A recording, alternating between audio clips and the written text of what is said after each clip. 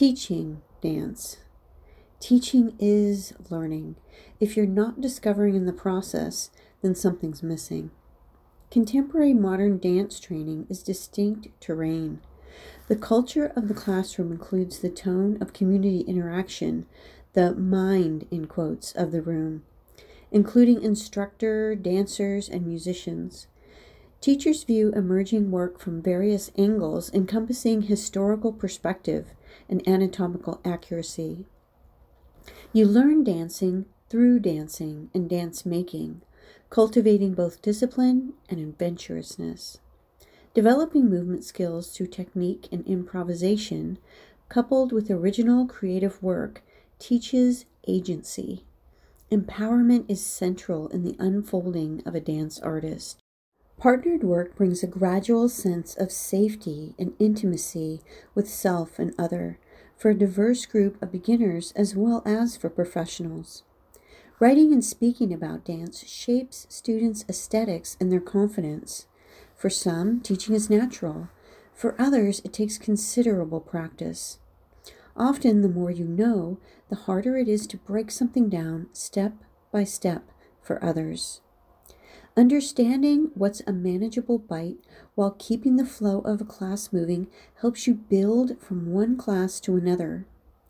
Time and timing are reflected in breath, voice, and body. Avoid a chaotic rushing through of material and a judgmental atmosphere. Conveying clarity and confidence allows students to explore and to feel supported and challenged in their process. Knowing yourself is the first step to good teaching. It's important to clarify what you value and also to remain responsive to change and discovery. Poet Robert Frost writes, "No surprise in the writer, no surprise in the reader." The same is true in teaching, allowing what's happening in the moment to inform the trajectory of your plan keeps everyone engaged. As you recognize default body preferences around timing and movement vocabulary, you also notice areas of avoidance. Maintaining inclusive attention offers awareness of what's happening in your body as you work with someone else. Your main job is to get out of your own way as you share material. You never know what someone else is thinking or experiencing. When leading a class, you want to notice cues, but also trust that the dancing itself has power and impact. Modeling what you are saying conveys information without words. It's easy to get distracted by how you think people are responding. In fact, it's less about you and more about what you are teaching, letting the content flow through your moving body.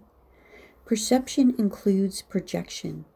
The brain sorts information through association with past experience. Projecting your history and associations on students will occur. That's how the brain sorts information. As you teach for several years, students will remind you of other students, and it's natural to link one with the other, but also realize that each person is distinct. You may not know as much as you think you know about a person's life or motivations. It's easy to project onto others your own insecurities. They are angry, they don't like me. Practicing discernment involves knowing what's you and what's them. Matching the form and the context of exploration creates a living artistry. Some dances require particular skills such as endurance, powerhouse dancing, inversions, bravery in partnering, delicacy in gestural detail, rhythmic specificity, humor or transparency. Any noun or adjective you can imagine is a possibility. Recognizing what individuals need and avoiding unrealistic expectations empowers dancers to find their fullest range of expression. To do: heel, foot, and ankle foot. 15 minutes. Teaching correct foot alignment provides the foundation for effective dancing. Learning the names of the 7 tarsal bones and their unique shapes helps make them friendly. familiar, family. Heel foot, aka landing foot. Seated on the floor, hold one foot comfortably. Talus, touch the front and back of your ankle and find the talus between the shin bones. The talus is the primary articulating bone of your ankle, involved in flexing and extending your foot. As the keystone of the ankle, the talus transfers the weight of the body to the foot. Calcaneus, touch your heel bone. It's large like a doorknob, traveling from the back of your body forward in the front of your plumb line. Explore its shape. Move it with your fingers and notice how it steers the toes from behind. The calcaneus thrusts the force of walking toward your toes. It is essential for leverage, grounding the heel to propel a jump or walking stride. Cuboid. On the outside of your foot, walk your fingers forward from the calcaneus to about a thumb's distance in front of the outer bump of your ankle, your outer malleolus. The cuboid is a squarish bone in the hollow. It connects two outer metatarsals, the long bones levering out to your fourth and fifth toes. Collectively, this sequence of bones is your heel foot or landing foot. Take a walk with attention to the landing foot. As you move, spread your foot wide and release any tension. Like a float plane or pontoon boat, let these bones land and spread the weight of your body on the surface of the earth. Repeat on the other foot. Ankle foot, push-off foot. Navicular. Start again at front center of the ankle, the talus. Walk your fingers forward on the big toe side to find the navicular, the navigator or bridge of the foot. It's often the highest bone of the arch and might rub against the top of a new shoe, forming a broad arch. Feel the top and bottom surfaces with your fingers. Cuneiforms, first, second, and third. From the navicular or bridge, walk your fingers forward toward the three cuneiforms that are squarish bones connecting to the first three long metatarsals which form joints with the first, second, and third toes. Circle the toes. There are two bones in the big toe, three in all the others. Stand, then walk, run, or jump, feeling the push-off foot in action, giving spring and buoyancy to your movement. Repeat on the other foot.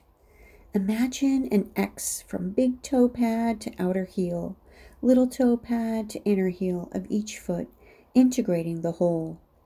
Breathe deeply. Imagine the breath traveling down to your feet. Extending Your Range by Janine Durning. 20 minutes. Dancing across the floor, legs to front spine. Initiate moving by throwing one leg in space. Cycle the energy from your standing leg up through your spine to direct the intention out through the expressing leg, the one being thrown. Try this in several passes. Swing the leg by connecting through center to your standing leg. Integrate the expressing leg to your front spine. Continue connecting to the floor to initiate the next toss, thinking of the standing leg each time. Do the same with your arms. Initiate through one or both arms while connecting the arms to your front spine and your base to the floor. Extend through your fingers and toes and eyes and your head and tail as you throw. Falling on your face. Fall forward to set yourself in motion across the floor. This requires overriding the protective reflex to hold your head and shorten your back, releasing your head and body forward and trusting that your feet and pelvis will come along for support. Try this with a partner in front of you, supporting your arms. Extend your range of comfort while being assisted. To write, teaching, dancing. 1 hour. Let's investigate your relationship to teaching. Write about one gift or resource you bring to the classroom. and one edge of fear. Write for 10 minutes, then add one area of curiosity or inquiry that might increase your skills or comfort. Reflect on your teaching lineage. Mentally invite your favorite teachers into the conversation. Where did you learn to teach? Who do you consider your mentors or best role models for teaching? How do you convey specifics of movement without oversimplifying or codifying methodology? What do you consider the most important values to convey in a class? Create a lesson plan and teach a technique class to a group. What are your skills for sequencing a progression of healthful and dynamic movement? Practice working with recorded music or giving clear cues to a musician. How do you communicate respect for musicianship through your interactions? How do your ideas about teaching and the actual experience intertwine?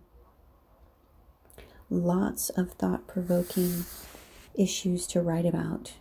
I hope you enjoy this session, and God bless you.